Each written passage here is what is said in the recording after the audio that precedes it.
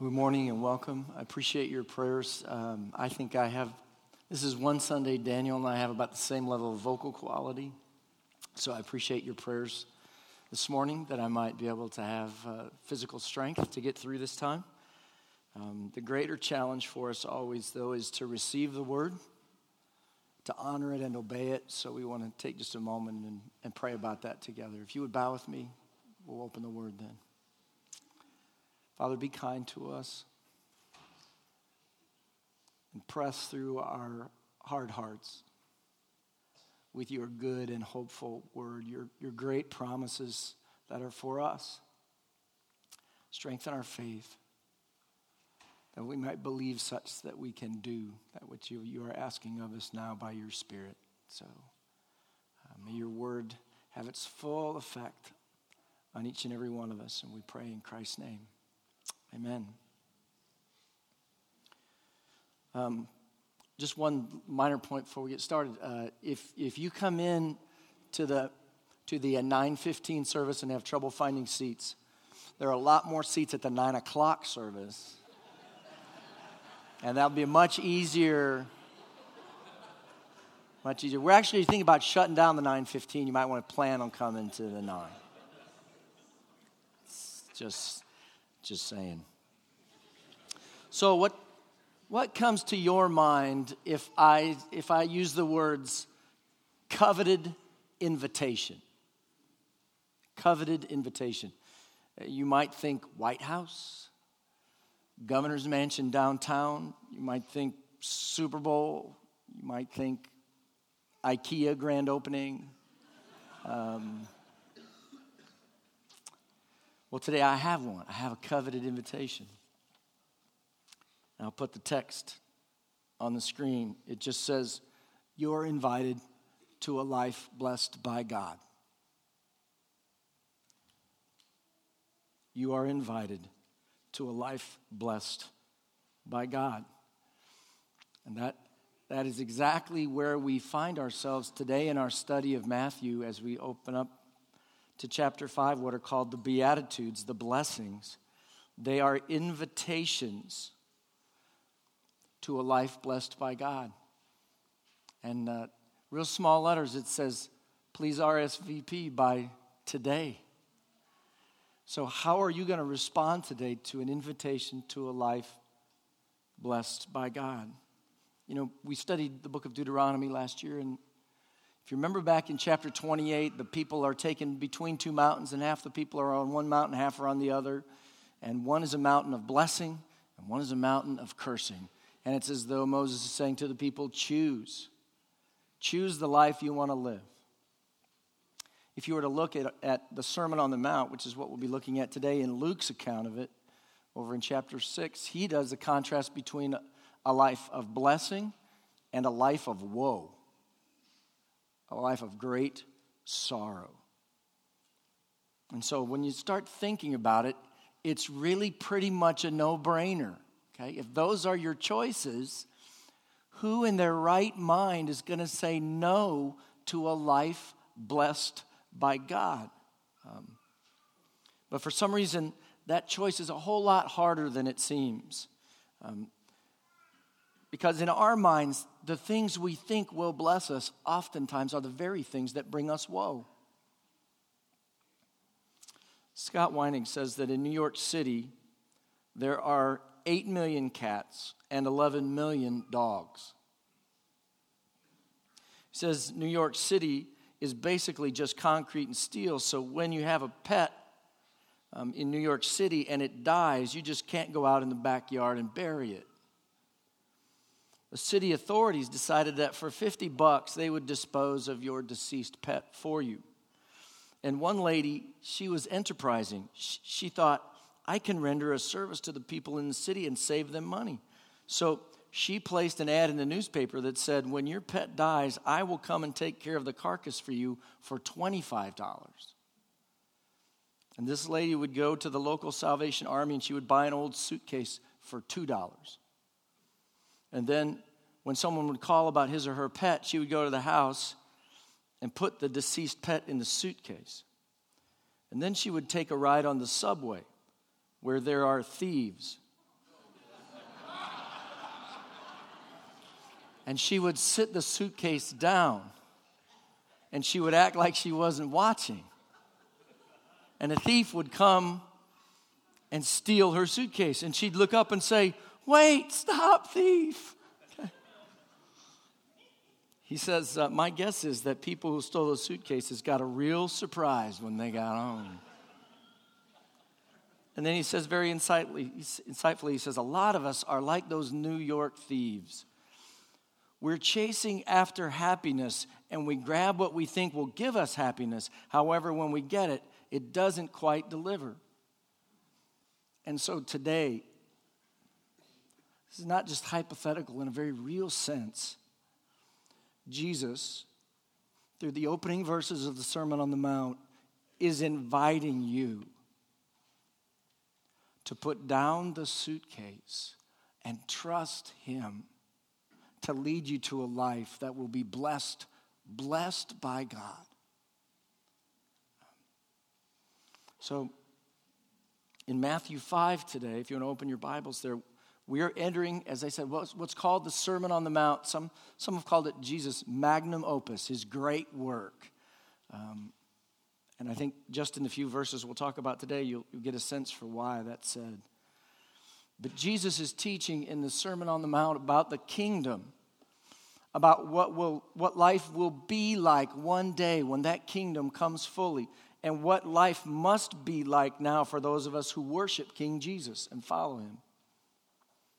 And it starts with this amazing invitation to a life blessed by God. I'll just read it to you. It says, seeing the crowds, Jesus went up on the mountain. When he sat down, his disciples came to him, and he opened his mouth and he taught them, saying, blessed are the poor in spirit, for theirs is the kingdom of heaven. Blessed are those who mourn, for they shall be comforted. Blessed are the meek, for they shall inherit the earth. Blessed are those who hunger and thirst for righteousness, for they shall be satisfied. Blessed are the merciful, for they shall receive mercy. Blessed are the pure in heart, for they shall see God. Blessed are the peacemakers, for they shall be called sons of God. Blessed are those who are persecuted for righteousness' sake, for theirs is the kingdom of heaven. Blessed are you when others revile you and persecute you and utter all kinds of evil against you falsely on my account. Rejoice and be glad, for your reward is great in heaven. For so they persecuted the prophets who were before you. These are what are commonly called the Beatitudes. It just means the blessings. It's the shape of a life that God loves to bless. Okay? These are not what we would expect. It's upside down from the world we live in. We'd expect something more like these lines that Brian Wilkerson writes in a contemporary adaptation of the Beatitudes. He says, blessed are the rich and famous, because they can always get a seat at the local restaurants. Blessed are the good-looking, for they shall be on the cover of People magazine. Blessed are those who party, for they know how to have fun. Blessed are those who take first place in the division, for they shall have momentum going into the playoffs.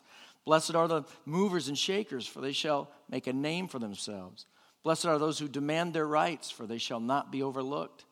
Blessed are the healthy and fit, because they don't mind being seen in a bathing suit. Blessed are those who make it to the top, because they get to look down on everyone else. And that fits our world. I mean, that's the script the world would write for a blessed life, is that kind of thing. And Jesus, he turns it on its head. G.K. Chesterton said that on the first reading of Jesus' Sermon on the Mount, you feel that it turns everything upside down. But the second time you read it, you discover that it turns everything right side up. The first time you read it, you feel that it's impossible. But the second time that you read it, you feel that nothing else is possible. So today, we're going to take a real broad brush approach to these promises of blessing. There are 8, some say 9 of them. A lot of pastors will take 8 weeks to go through these. We're going to do it all today. And I promise to have you out in time for the game tonight. We're going to go through the entire Sermon on the Mount is chapter 5, 6, and 7. We'll go through that entire Sermon on the Mount in 4 weeks. Now, the reason for that is we took 17 weeks to go through it just a handful of years ago.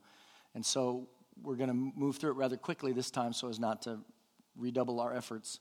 But all those messages, I think there are about 17 of them, they're all posted on our website on the sermon page.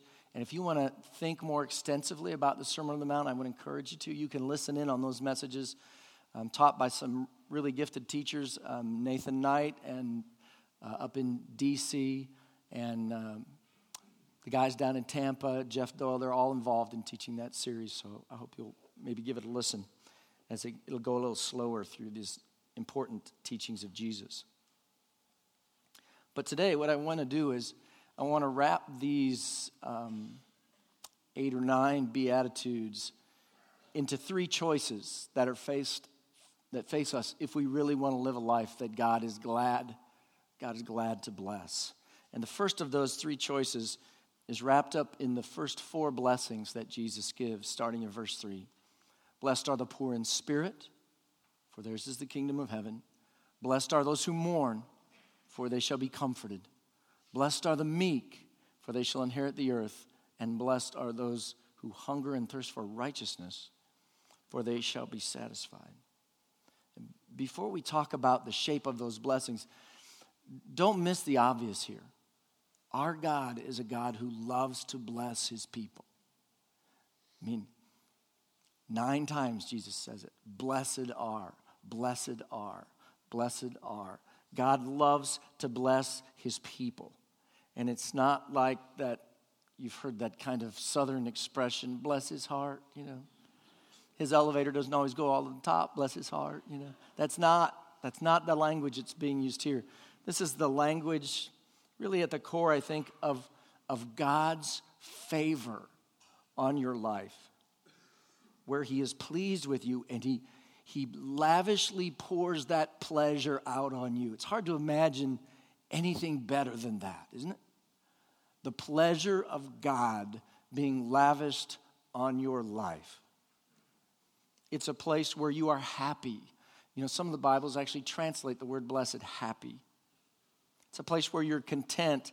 It's the place you long for. It's the place you were made for. It's just what you need, the blessing of God. And the shape these blessings take, as we're going to see, is what life following King Jesus looks like. This place of blessedness is a place where you are poor, but you're going to inherit a kingdom. Where you mourn, but you're going to find comfort. Where you are meek and all the earth will be yours. Where you hunger and thirst deep in your soul and are satisfied. It's a place where you'll see God and be called his sons and daughters. Where your reward will far outweigh any suffering. To be blessed is to be made content and satisfied in the pleasure of none other than King Jesus. And that's what God is eager to lavish on us. These days, the closer we walk to King Jesus, the more we experience these blessings. One day we'll experience him fully when he returns. But now, the closer we walk with him, the more our life conforms to this blessed life that's being described here, the more that we will experience the blessings.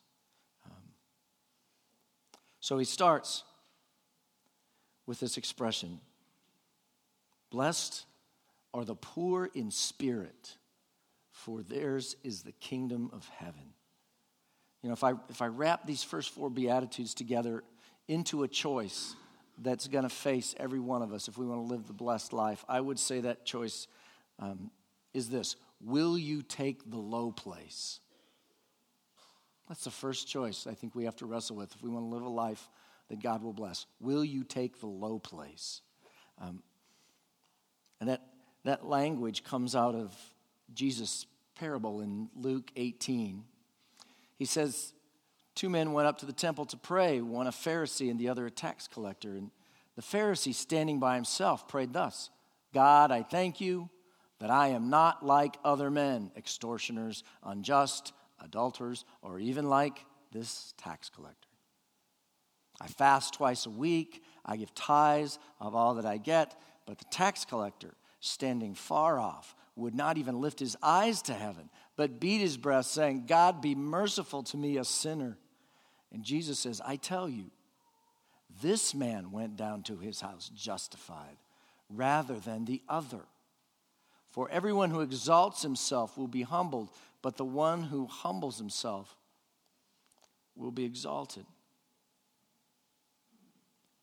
Being poor in spirit raises the question, will you take the low place? Will you humble yourself? Poverty of spirit is like being a beggar before God, where you bring nothing to the relationship, okay, except the need for mercy. To be poor in spirit, in a word, is to be humble on steroids before God. Okay. It is to be desperately in need of God. It's to admit that you are a terrific sinner.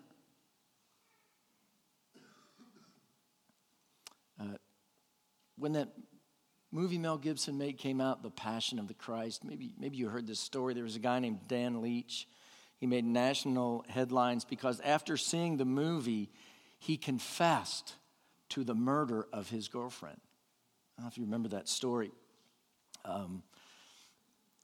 Her death had been called a suicide, but Leach admitted to strangling her because she claimed to be pregnant with his child, not wanting the responsibility. He killed her and successfully avoided suspicion until turning himself in 3 months later after viewing that movie, The Passion of the Christ. But there was another surprise. A little bit later, Leach stunned everyone but his attorney by pleading not guilty. And the article says, when we confess and maintain our fight for innocence, we really haven't confessed at all. So do you see how poor you are before God? Will you own up to it without a plea or an excuse? The language that's used here, poor, is the poorest of the poor. People who are desperately poor. Not knowing where their next meal is coming from, poor. The homeless, poor. The destitute and outcast, poor. In a word, poor without any resources of any kind. To be poor in spirit is to recognize that we are that kind of poor spiritually if we're left to our own devices. We don't have a dime to our name. We are poor in spirit. And when we do, then Jesus says we are in a place that God loves to bless. Promises to bless. That place is when we are poor in spirit. And this is the first of the Beatitudes. It's the first thing Jesus says in the Sermon on the Mount. And so much of the Sermon on the Mount points back to this. Dale Bruner says that when we read later in the Sermon on the Mount, whoever is angry with his brother or sister is going to hell, or whoever looks at a woman in order to lust after her has committed adultery in his heart, we will or should feel very poor in spirit when we read those expressions. Every command, he says, in the Sermon on the Mount, taken seriously, drives believing readers back into the valley of the first beatitude. Jesus says, blessed are the poor in spirit. Blessed are those who mourn, for they will be comforted. So in effect, Jesus says, happy are the sad. And we mourn for lots of reasons. It always centers around loss, the loss of something or someone dear to us, or a lost opportunity perhaps. We often mourn our losses. But on good days, we mourn the loss of others as well. We care about others. We hear of the loss of another and we grieve with them. This is one of the things that marks the church. If one suffers, we all suffer. We mourn the injustices of our world. You read about those young girls in their early teens in the Swat Valley in Pakistan, and they want to go to school, and they're being shot because they're going to school and advocating literacy for their classmates. We mourn over those kind of things. There's something horribly wrong with our world. And while all of this is caught up in Jesus' mention of those who mourn, there's another source of mourning that probably is right at the center of what he means when he says, blessed are those who mourn. It's to mourn not just for how sin affects us or how sin affects others, but it's to mourn for how sin affects God. It's to have deep regret and sorrow for the way my sin affects my God. It's too rare a thought to think of how our suffering affects God, or our sin affects God, rather. Blessed, Jesus says, are those who mourn in such a fashion, for they shall be comforted. The next blessing is on the poor in spirit, for theirs is the kingdom of heaven.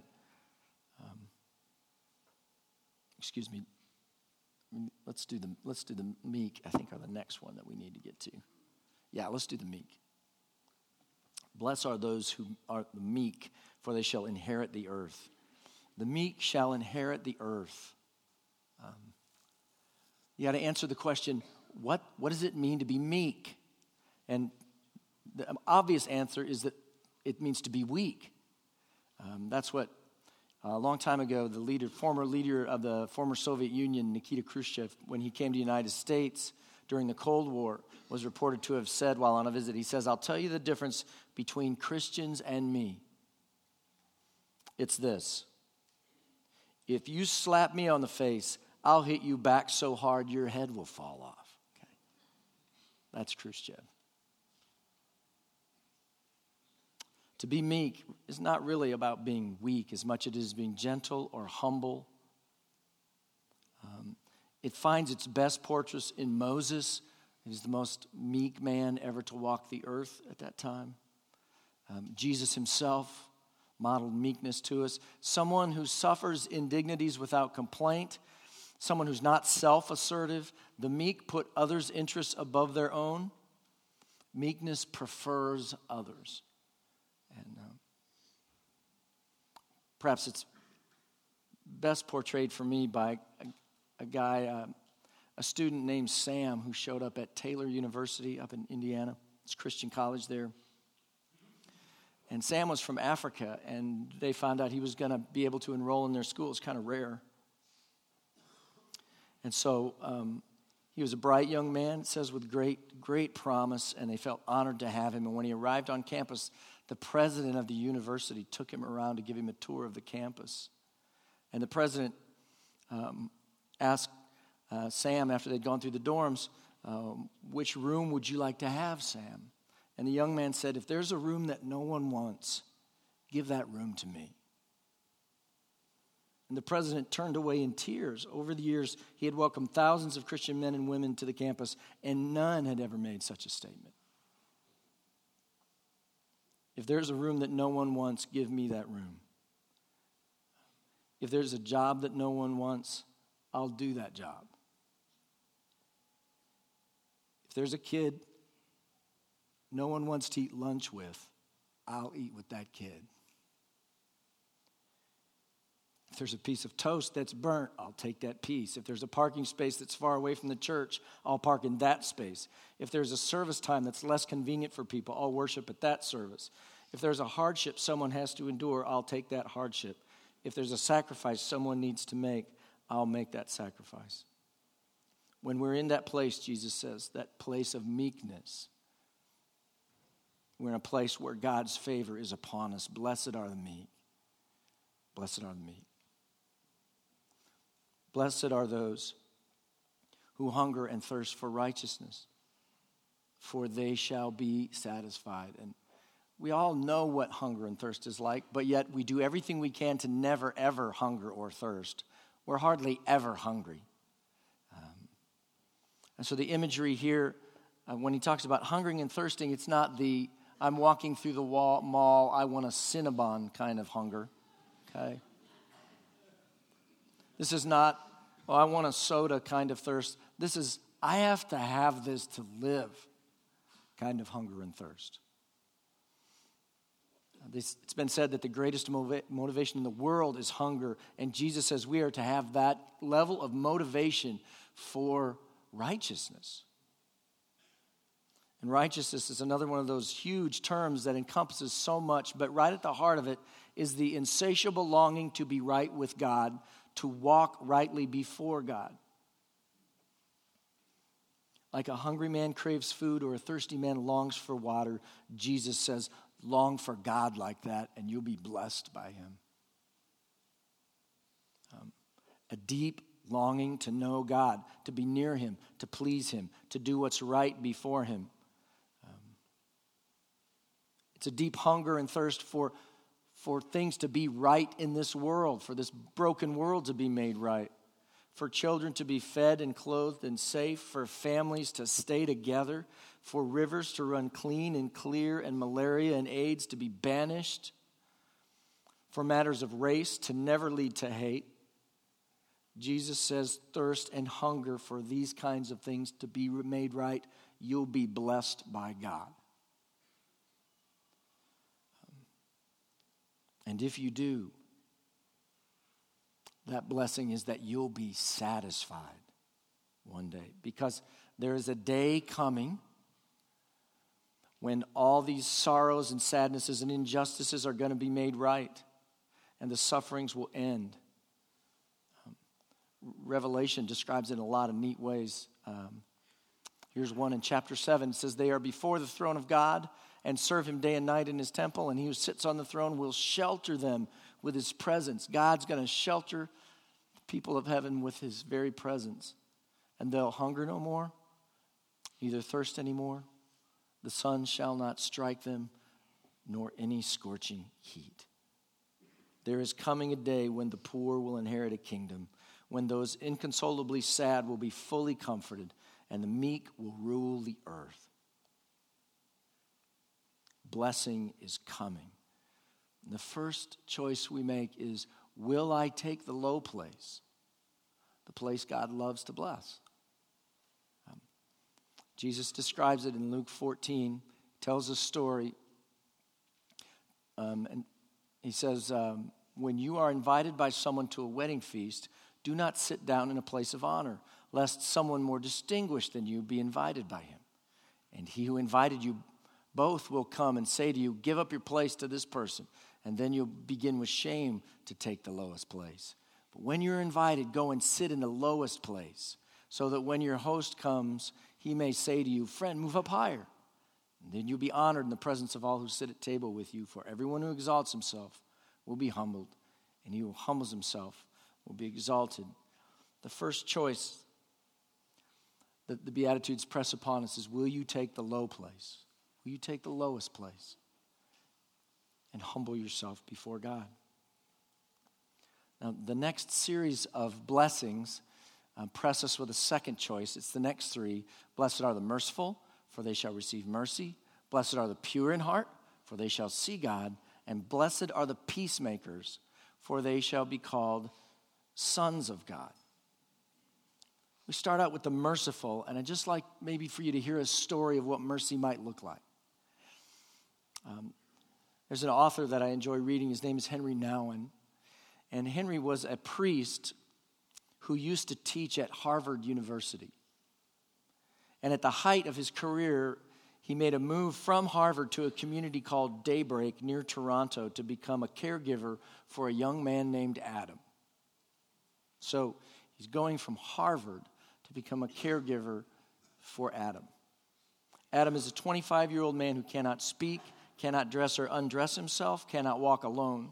He cannot eat without much help. He does not cry or laugh. Only occasionally does he make eye contact. His back is distorted. His arm and leg movements are twisted. He suffers from severe epilepsy and, despite heavy medication, sees few days without grand mal seizures. Sometimes, as he grows suddenly rigid, he utters a howling groan. Nouwen writes, it takes me about an hour and a half to wake Adam up, give him his medication, carry him into his bath, wash him, shave him, clean his teeth, dress him, walk him to the kitchen, and give him his breakfast. Put him in his wheelchair and bring him to the place where he spends most of the days, with therapeutic exercises. Now, the author Philip Yancey visited Toronto and got to visit Henry Nouwen after he had gone from Harvard to this Daybreak community and was caring for Adam. And Yancey says, I watched him perform that routine with Adam, and I must admit I had a fleeting doubt as to whether this was the best use of his time. He says, I have heard Henry Nouwen speak. I have read many of his books. He has much to offer. Could not someone else take over the manual chores? And when I cautiously broached the subject with Nouwen himself, he informed me that I had completely misinterpreted him. He says, I am not giving up anything, he insisted. It is I, not Adam, who gets the main benefit from our friendship. And all day, Yancey writes, Nouwen kept circling back to my question, bringing up various ways he had benefited from his relationship with Adam. It had been difficult for him at first, he said. Physical touch, affection, and the messiness of caring for an uncoordinated person did not come easily. But he had learned to love Adam, truly to love him. And in the process, he had learned what it must be like for God to love us. Spiritually uncoordinated, retarded, able to respond with what must seem to God like inarticulate grunts and groans. Indeed, working with Adam had taught him the humility and emptiness achieved by desert monks only after much discipline. Nouwen has said that all his life, two voices competed inside him. One encouraged him to succeed and achieve, while the other called him simply to rest in the comfort that he was the beloved of God. Only in the last decade of his life did he truly listen to that second voice, he says. Those who are merciful towards those in need, they will be blessed by God. Blessed are the merciful, for they shall find mercy. Blessed are the pure in heart. And it becomes clear with that little phrase that Jesus is after our hearts, not just our behavior. What does it mean to be pure in heart? Well, obviously it means to be without any kind of impurities. And this room is full of people who can tell you that if you drink the sewage of porn, or the stagnant waters of unfaithfulness, or the toxic waste of anger, or if you eat the cotton candy of greed, it affects your relationship with God immediately, devastatingly. What little we can now see of God, the privilege we have of seeing the little we see, is robbed from us as soon as we embrace sin. We can say with Isaiah chapter 59 that our iniquities have made a separation between us and our God. Embrace sin, and the price you pay is knowing God every time. To have a pure heart towards God is not only to love God, but it is inseparably to love neighbor. It means, according to 1 Thessalonians 4, this is the will of God, that you abstain from sexual immorality, that no one transgress and wrong his brother in this matter. Okay? To have a pure heart is to have a pure heart towards your neighbor, a heart of only love towards your neighbor. Is your heart pure towards God and neighbor? God loves to bless the pure in heart. Blessed are the pure in heart, for they shall see God. Last one in this series, blessed are the peacemakers, for they shall be called sons of God. Sons of God. It's not so much, I think, being family here as it is family likeness, kind of like father, like son kind of thing is the idea. Because we are most like God when we are peacemakers, because God is a God of peace, the scriptures say. He makes peace with his enemies. He makes peace with rebels, just like us. And when we are peacemakers, we are most like him when we offer peace with God to a friend that you're going to watch a Super Bowl with later today. If you offer peace with God to him and he bites on it, you are a peacemaker between him and God. When we share with our rebel neighbors and coworkers that Jesus has made it possible for them to lay down their arms and be at peace with God, we are most like him joining him in his mission. But we're also like him when we mismake peace amongst people. It's something God loves and something that he loves to bless. Our reputation as Christians should be that we are peacemakers. And so this understanding is why I mentioned this earlier, a couple weeks ago. I find myself sitting in my living room with a dozen cheerleading moms sitting around the living room.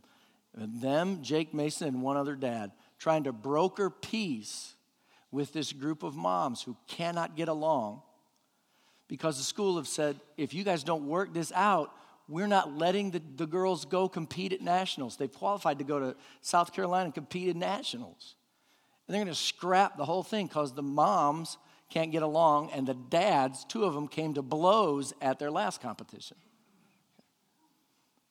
So my wife nominated me to be the referee for a dozen cheerleading moms.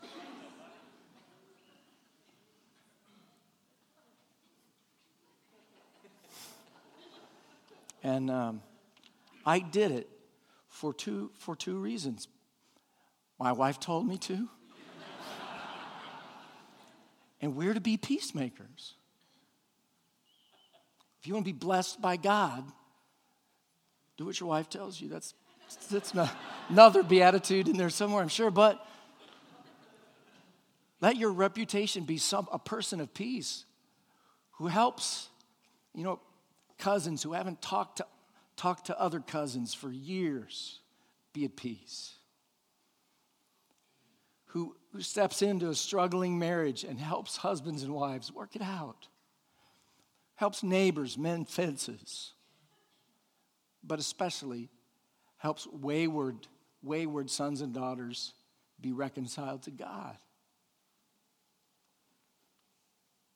That ought to be our reputation, our role, peacemakers amongst each other and with God. And honestly, if some of you want to be blessed by God, you've got some reconciling work to do this week. Okay? You've let relationships be broken way too long. And Jesus is inviting you, if you want the favor of God and the pleasure of God in your life, then you should reconcile. You should take the initiative to reconcile. Because blessed are the peacemakers. And so this second cluster of blessings, blessed are the merciful, blessed are the pure in heart, blessed are the peacemakers, poses a second choice. And I'll use this language for this choice. Will you be a celebrity or a servant? Will you be a celebrity or a star or a servant? The language comes from Philip Yancey. He wrote a book called The Jesus I Never Knew. It's a marvelous book. If you want to read a book on Jesus this year, that would be a delightful read. And in it, he says, my career as a journalist has afforded me opportunities to interview stars, including NFL football greats, movie actors, music performers, best-selling authors, politicians, and TV personalities. These are the people who dominate the media, he says. We fawn over them, poring over the minutiae of their lives, the clothes they wear, the food they eat, the aerobic routines they follow, the people they love, the toothpaste they use. He says, yet I must tell you that in my limited experience, I have found that our idols are as miserable a group of people as I have ever met. He says, most have troubled or broken marriages. Nearly all are incurably dependent on psychotherapy. And he says, I've also spent time with people I call servants, doctors and nurses who work among the ultimate outcasts, the leprosy patients in rural India. I've spent time, he says, with a Princeton graduate who runs a hotel for the homeless in Chicago, with relief workers in Somalia, Sudan, Ethiopia, Bangladesh, and other repositories of human suffering. He said, I was prepared to honor and admire these servants, to hold them up as inspiring examples, but I was not prepared to envy them. He says, yet as I now reflect on the two groups side by side, the stars and the servants clearly emerge as the favored ones, the graced ones. Without question, I would rather spend time among the servants than the stars. They possess qualities of depth and richness and even joy that I have not found elsewhere. Servants work for low pay, long hours, and no applause, wasting their talents and skills among the poor and uneducated. But somehow, he says, in the process of losing their lives, they have found them because they're blessed by God. We're not stars or celebrities. None of us are. I don't know. There are not many celebrities that live out in Franklin County where I live. But I think all of us have this inner celebrity that wishes we could be treated like one, that the lights would be brighter on us, that people would roll out the red carpet for us, that people would treat us special. A celebrity wants the light and cameras and perks to be on me and for me. So this little cluster of Beatitudes ask us a question. Will you be a star? Will you be a celebrity? Or will you be a servant? With your time, with your money, with your home, with that extra car? Will you seek to be a celebrity or a servant? Because God blesses the servant who shows mercy, who is pure in heart, and who makes peace. Last choice. There's a third one. It's in the remaining verses. I'll go through it real quickly. Blessed are those who are persecuted for righteousness' sake, for theirs is the kingdom of heaven. Blessed are you when others revile you and persecute you and utter all kinds of evil against you falsely on my account. Rejoice and be glad, for your reward is great in heaven. And so they persecuted the prophets who were before you. The choice that these verses press on it is very simple. Are you willing to suffer for a blessed life? Are you willing to suffer in order to live a life blessed by God? I ran across an article last week, I think, and I sent it on to the elders, and I told them, I said, this is on my bucket list. I want to do this. And it's an article about the great suffering and persecution of Christians in North Korea. It's one of the worst places, maybe the worst place to be a Christian on earth in terms of persecution. And on my bucket list, I don't really have one, but if I did, this would be on there. I want to walk the streets of North Korea and pray for those people. But, the real question is not whether I would like to go pray for them. The real question is, will I emulate them here? Will I, with the tiny speck of suffering that comes our way here, but Jesus alludes to it in that language. It's the language of speech.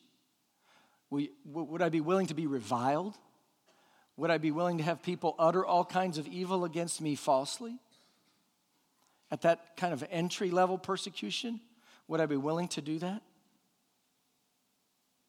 Will you be the outcast who is spoken ill of in the halls at school or in the locker room or in the teacher's lounge or at the water cooler because of your faithfulness to Christ?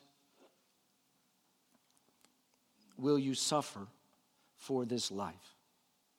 And these are the choices that the Beatitudes bring to us. Will you take the low place?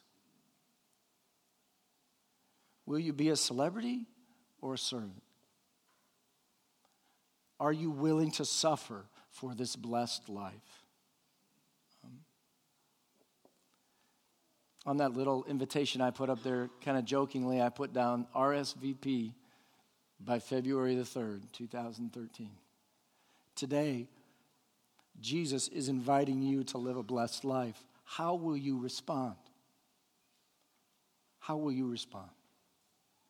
Let's pray.